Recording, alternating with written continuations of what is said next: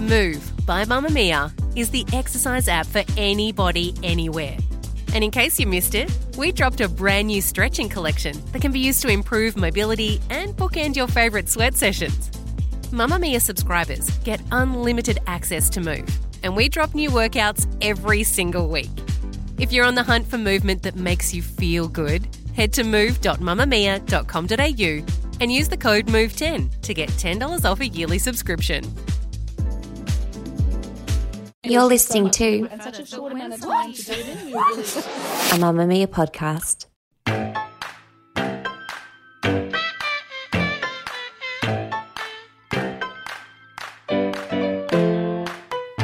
Hello. Back to two hellos. Makes you laugh. Hello. I'm Holly Wainwright.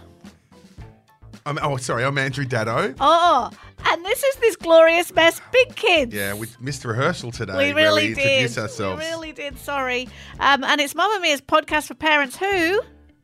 Think they should do better, but no, they don't have to. And you'll understand exactly what that means by the time we finish the podcast. We're going to introduce you to someone who's got a terrific new book about just doing enough without doing too much. Exactly, I love it.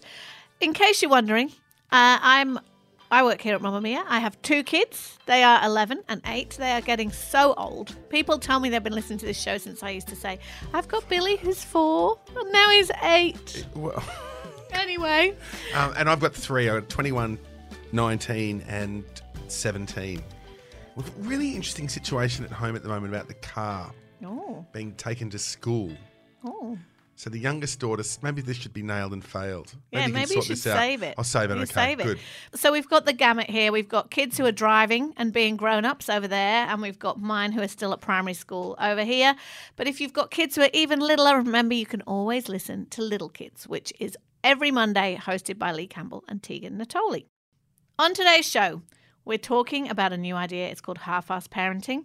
It's about doing half as much but getting twice the joy. Andrew, if you had to describe what your parenting style is, what would you say? Yeah, half-assed. No, Mine definitely is. No, actually. we're full caring, but it's interesting that we've now gone through that full sport, full everything.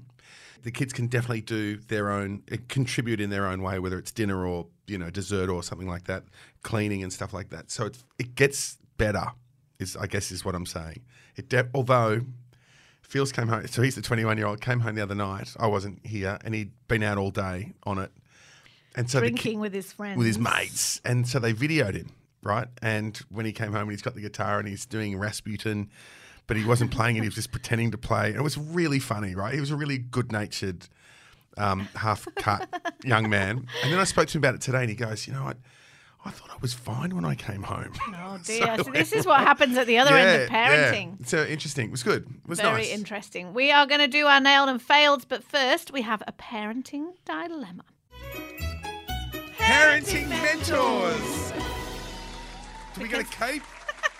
Now, Kim emailed us, and she has a dilemma. You can do that anytime. Email us at tgm@mamamia.com.au with any questions that you might have for us who, not experts as we always say, but a lot of experience. Kim writes, I have an almost 13-year-old son. He is very much an introvert. He loves his own company and could happily spend all weekend at home. He's an easygoing kid, does his schoolwork without being asked, and is very responsible. My partner and I have differing opinions on how much we, as his parents, should push him to do a school team sport. He is not a sporty kid. He has absolutely minimal interest in running after a ball. His dad believes he'd feel left out of the group if most of the boys are part of a school team.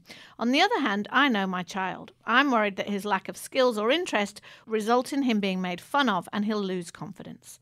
I believe kids of this age should choose what activities they wish to do after school, and forcing him to take part is not our role.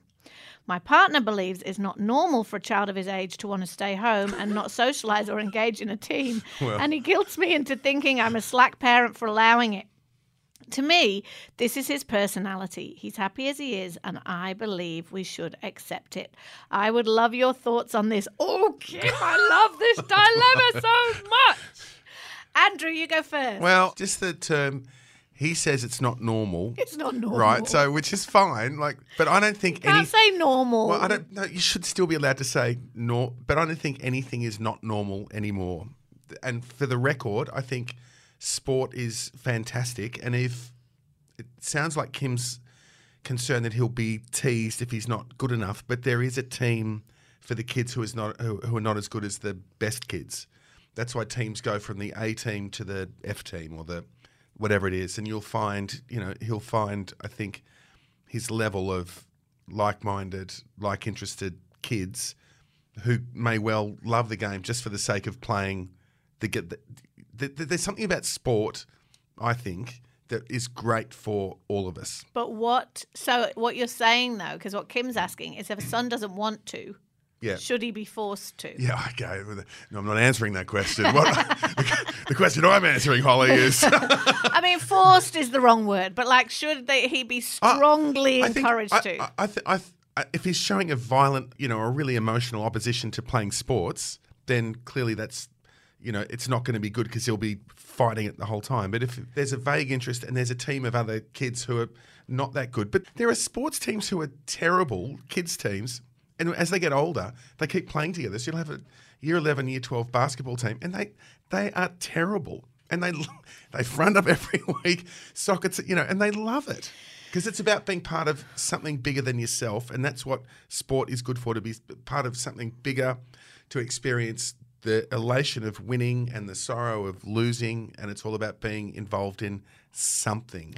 I agree with you that I think that sport is great to teach kids about things that are bigger than themselves and teamwork and all those things, but I don't think you should make your son play sport if he doesn't want to. I think one thing I've learned, my son's only 8, so different ball game, but he doesn't want to play sport. And we've tried him in soccer, we've tried him in rugby, we've tried him in swimming and karate and all the things, and he has no interest in it. And we are not giving up. We're going to continue because, physical activity is really important, and he's very energetic and he runs around like crazy, but he's not that kid, right? There are kids, boys and girls, because my daughter is that kid, who love to chase a ball. Anytime there's a ball around, they're on it, they're competitive, they want to be in it and all those things. And I don't think you should make kids do things that they really don't want to do once they get to a certain age. And I think if Kim's son is 13 and he's happy, it would be different, I think, if he was an introvert and he was in his room and he was miserable and anxious and, wishing that he was out playing football, but he felt excluded from it because he wasn't good at it. But from Kim's account, he's perfectly happy not playing football. So why would you try and make him do something he doesn't want to do because you think it's good for him? I say you don't have to make him play sport. Andrew says you should strongly encourage. You can decide which of us is to follow. Yeah, if there's a team for him to play in of like-mindeds, it'll be great eventually. And if it's not, oh well. Do a bit of half-assed parenting, which is where we're going next. Yes, and if you would like to ask us a question, because we are so very wise, make sure to email us at tgm@mamamia.com.au, or you can call us on our pod phone and leave a message for us. 02 8999 9386. So we often joke on this show about how easy our parents had it when they were raising us. These days it sometimes feels like we have more expectation, we have to be more hands-on, and we stress endlessly about the little things and whether or not we're meeting up to expectations. Well, our guest today sounds like my kind of parent, Andrew.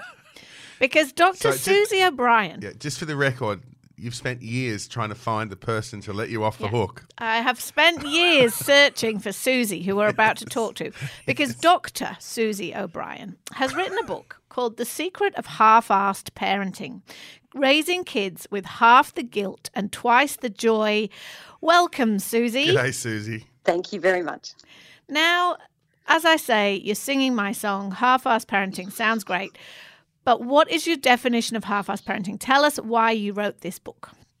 Well, for a long time, there's been something wrong with the way that we're raising our kids. We're not getting the joy out of it that we want to. We're so stressed. We're so time poor. It's so competitive. We're all sending ourselves crazy. So I started thinking, We need a new model of raising kids that takes the stress off kids and parents and lets us actually have fun again. So we need to stop being hyper parents and helicopter parents and cotton wool parents and become half-assed instead. So my definition of half-assed parenting is someone who is happy to be good enough. Not perfect, but good enough. You tune out the crazies, you trust your instincts, and you let go of the high standards, which you know you're never, ever going to meet. And it's not about doing half as much and, letting down the team and neglecting your kids. It's knowing that being good enough is actually good enough. And it means releasing yourself from other people's standards and expectations and rules. And it's saying, I'm going to actually do less parenting. And what I do, I'm going to make count more. Are you talking, Susie, about like an old-fashioned, what we see as an old-fashioned notion of parenting? Well, that depends how old you are. If you're as old as me, it probably does. Because, there's a huge gap now between the way that I was raised in the 70s and 80s and the way that I'm raising my own kids. We used to spend 4 hours a day outside, 1 hour a day inside. We did. I don't reckon we did. Unstructured time. I don't reckon we. No, I think we did. I'm not sure. No, I did. Did you? But also unstructured time. It was just we got home from school. And I know this makes us sound like we're being those old people who are like, in my day. But I grew up in a city in England, but we got home from school and we played in the street until Mum yelled you in for tea. That was it was unstructured time. Is that the kind of thing that you were talking about? Yeah, because these days, we've got our kids in so many activities. We're organising their play dates and they just don't have time just to be. And, of course, nor do we, because we're spending our weekends, 47 play dates, 16 birthday parties and, all these activities. And I'm saying it's okay, parents, to say no. Just because they want another basketball game, you don't actually have to say yes to it. The notion of not living up to other people's expectations, which I think is really interesting. I wonder if that's harder in reality than in word. If everyone around you is doing all these different things, what are your tips for not doing those things within your own family unit? I think you've got to look at the impact it's having on you. If, in fact, you're flying through and getting it all done and don't mind going from place to place, then more power to you. Who am I to say that you shouldn't have your kids enrolled in 17 activities? But if, in fact, you're finding that the weekends are just this one big, massive stress and you're hurtling down the freeway trying to remember which game, which kid, where you're meant to be, and, there's no time just to be and just to hang and just to enjoy that downtime as a family, or play hooky and just go to the beach for the day. Just do something together rather than worrying, stressing about getting to the 4:15 ballet and the 6:15. And I live in Melbourne, and so if we've got things that are on the other side of town, there goes the night. It's not a country town, and so we have to have courage in our own convictions that enough is enough.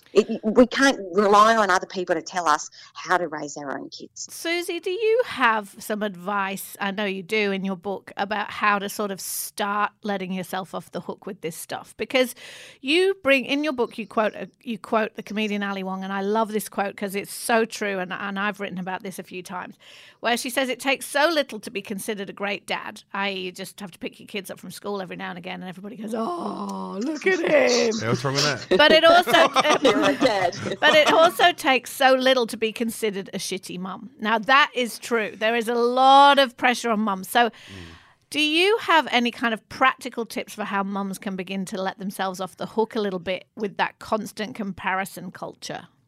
I think stop assuming that everyone else is A, judging you, and B, has it together when they probably don't. The yummy mummy, I was going to say sexy, the sexy yummy mummy at pickup, who's wearing the perfect athletic outfit and has got the thigh gap, she's probably as stressed as everybody else. She got those leggings out of the dirty clothes basket. She's been wearing them for 3 days now. She's hoping you don't notice the fact that her hair hasn't been washed.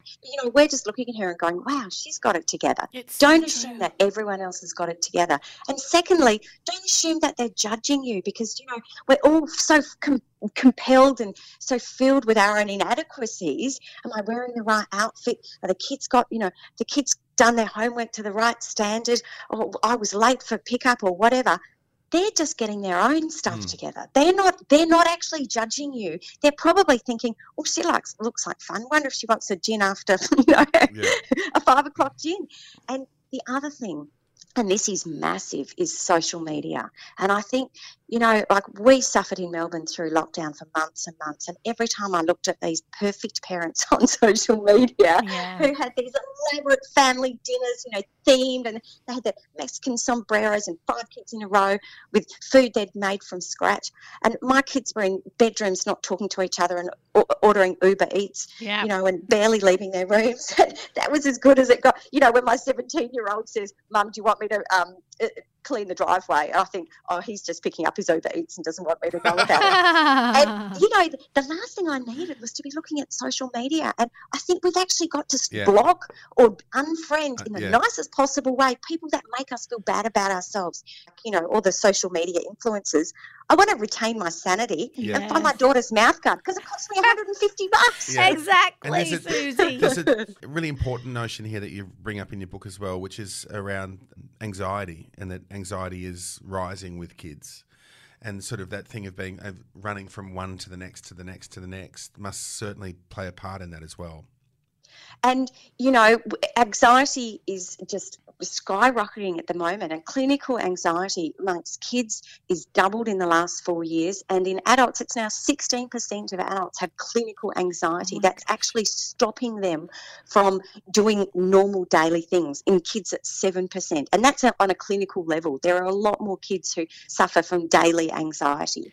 And, I think we're just trying too hard to do too much, and we're comparing ourselves to everyone else and their perfect lives, their showreel life on social media. And, I think it's too much. We're actually, one of the things that I've spent a lot of time writing about parenting for newspapers, and we are doing much more work than our parents did, on the whole. Not always, but on the whole. Definitely. We're They spending more time. did nothing. They did nothing. And, and we're also putting our hands up, to volunteer at the school and be on this committee and turn up to the basketball and be a ref and all the rest of it. And we don't have time to do the things that are actually important to us. I mean, a lot of mums in particular say they don't have time to have a bubble bath, let alone a glass of wine with a friend. And so what we are doing is cutting out on that social life. And in some people are actually cutting out like less work. They're leaving work early to take the kids to gymnastics. My parents would never have done that. No, it's true. Nor would mine. We would have fit it into them. Can I ask you one thing, Susie, before we go?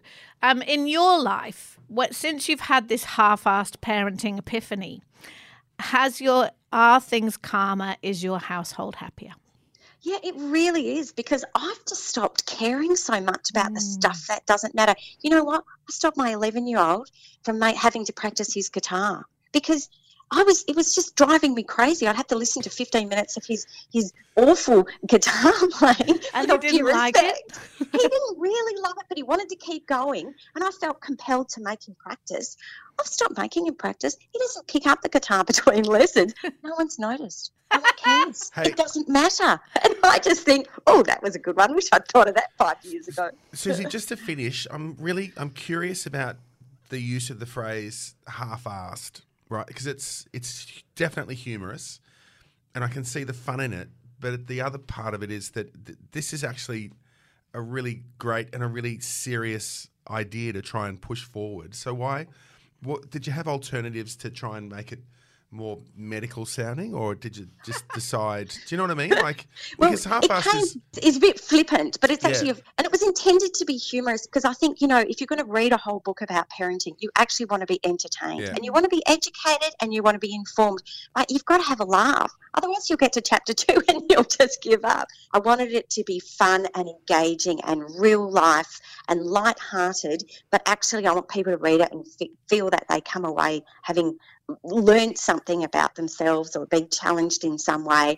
And I just thought half-assed, well, that's kind of me. I've been writing for years about half-assed Christmases, where you underwhelm and you cut corners and you diminish expectations. And so it just sort of was a good fit for me. I love it. Yeah, I love it. I love it. Thank you so much, Susie. All of our listeners can find Half-Assed Parenting by Dr. Susie O'Brien in all good bookshops, and we'll put a link in the show notes. Show notes, rather, not the show nuts. Show that nuts. would be weird. Hey, let's get some show nuts. Let's get some show nuts. Oh, I've got show nuts. Where are my nuts? But what I particularly love about the title of your book is where you say raising kids with half the guilt and twice the joy, because Yeah. I figure we could all do with as much joy as we can get our hands on at the moment. Absolutely. Thank you both so much. Thanks, Susie. Thank you, Susie. Nailed it. You failed it. It's Nailed and Failed Time, Andrew Daddo. It's that bit of the show where we share what we got right or wrong this week, and you can also think about yours. Yes. So it's alluded to at the beginning. Our youngest daughter, who's in HSC, has her license and can drive to school. And so she can, and Jackie doesn't drive, she rides her bicycle to school. So Jazzy turns around and says every night, is anyone using the car tomorrow? Because I'll just drive to school. Wow. I know. So And all your kids are driving now. Oh, yeah. And so, and sometimes I get kind of agitated at the thought of having to leave a car outside of school for the whole day. Now, I don't need the car because I've got my old car, old Holden, the beater, which I'm more than happy to drive unless it's raining. And then, but I'm trapped in this old-fashioned thing of, bloody kids should, get the bus and ride your bike. And the fail is that I get agitated maybe once a week on this whole question of, Do lots of kids drive to school? Yes. This is really interesting to me because I did not grow up in an environment where that was anything like normal. I know. And she's driving it's not her car, it's our car. So it's Well, not. I'm sure lots of the kids are driving their parents' Yeah. cars, right? So it's not that. It's just the fact that it seems to go against my normal sensibility to just get yourself to school. Like, we walk to school. And this is one of the things I wonder about. Are we too easy on our kids, Do we give them it's that half-assed thing. Do we give them too much? Does she give all her friends lifts, or is it like literally she just gets in the car and goes to school? Yeah, or I think she just drives there and, it's a couple of days she's late, so that makes sense. And, whatever, it's fine. It's not my voice is going up, I know. But it's just I understand. It's a really interesting dilemma because, it's that thing of, and this is where that half-assed question is a really good one because, we want to give our kids the best. We really do. I really want to give them the best.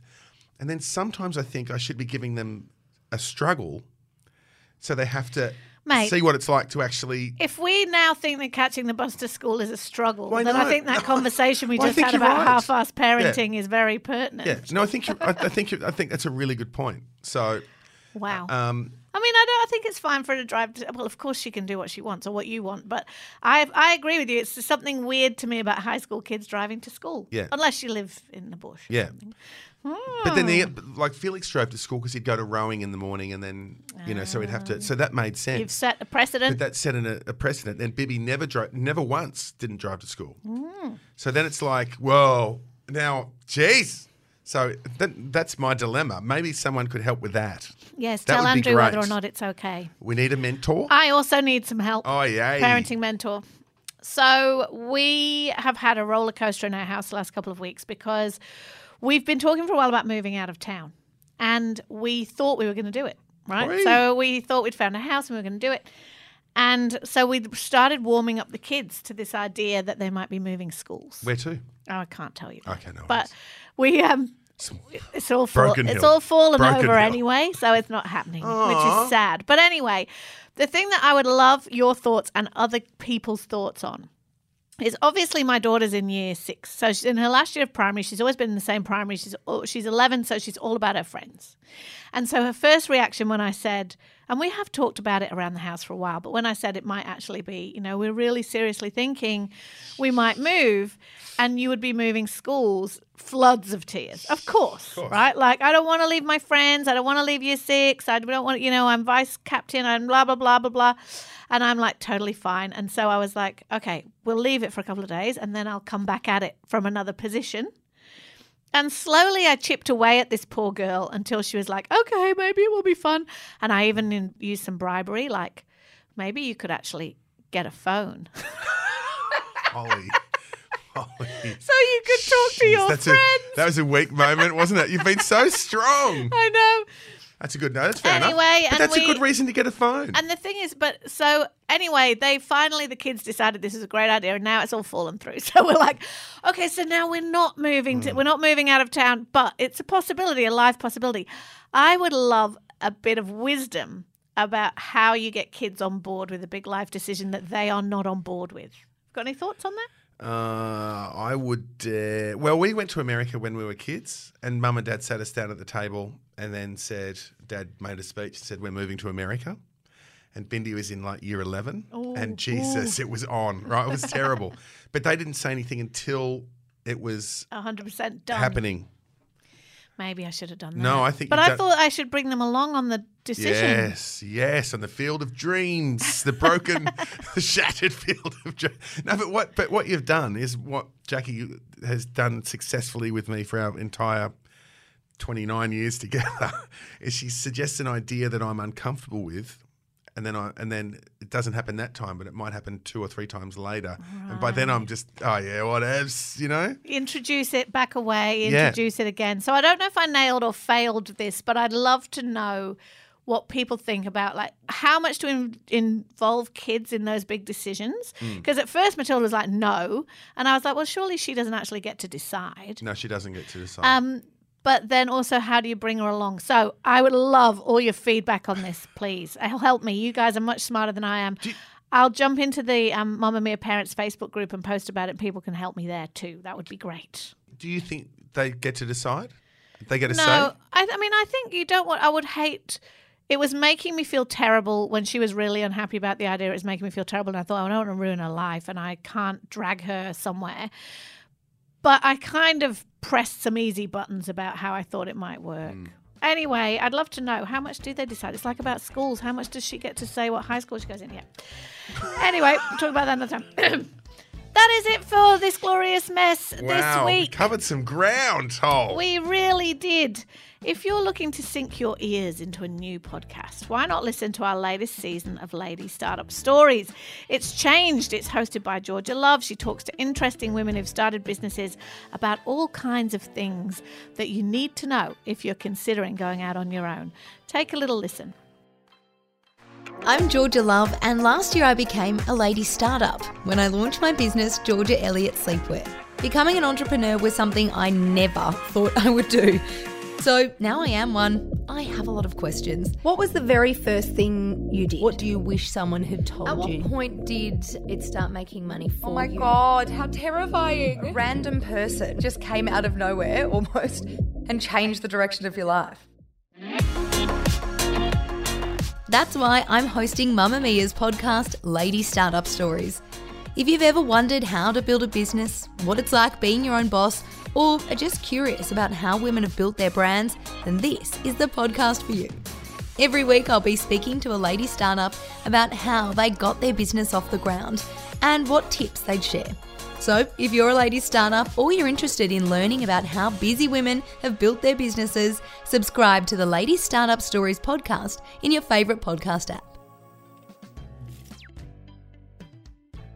This Glorious Mess, Big Kids, is brought to you by Mamamia. This episode is produced by Michaela Floriano. Have an amazing week. We'll see you later. Bye. Bye.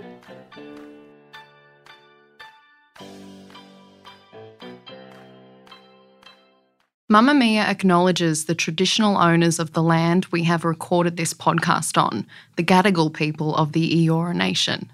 We pay our respects to their elders, past and present, and extend that respect to all Aboriginal and Torres Strait Islander cultures.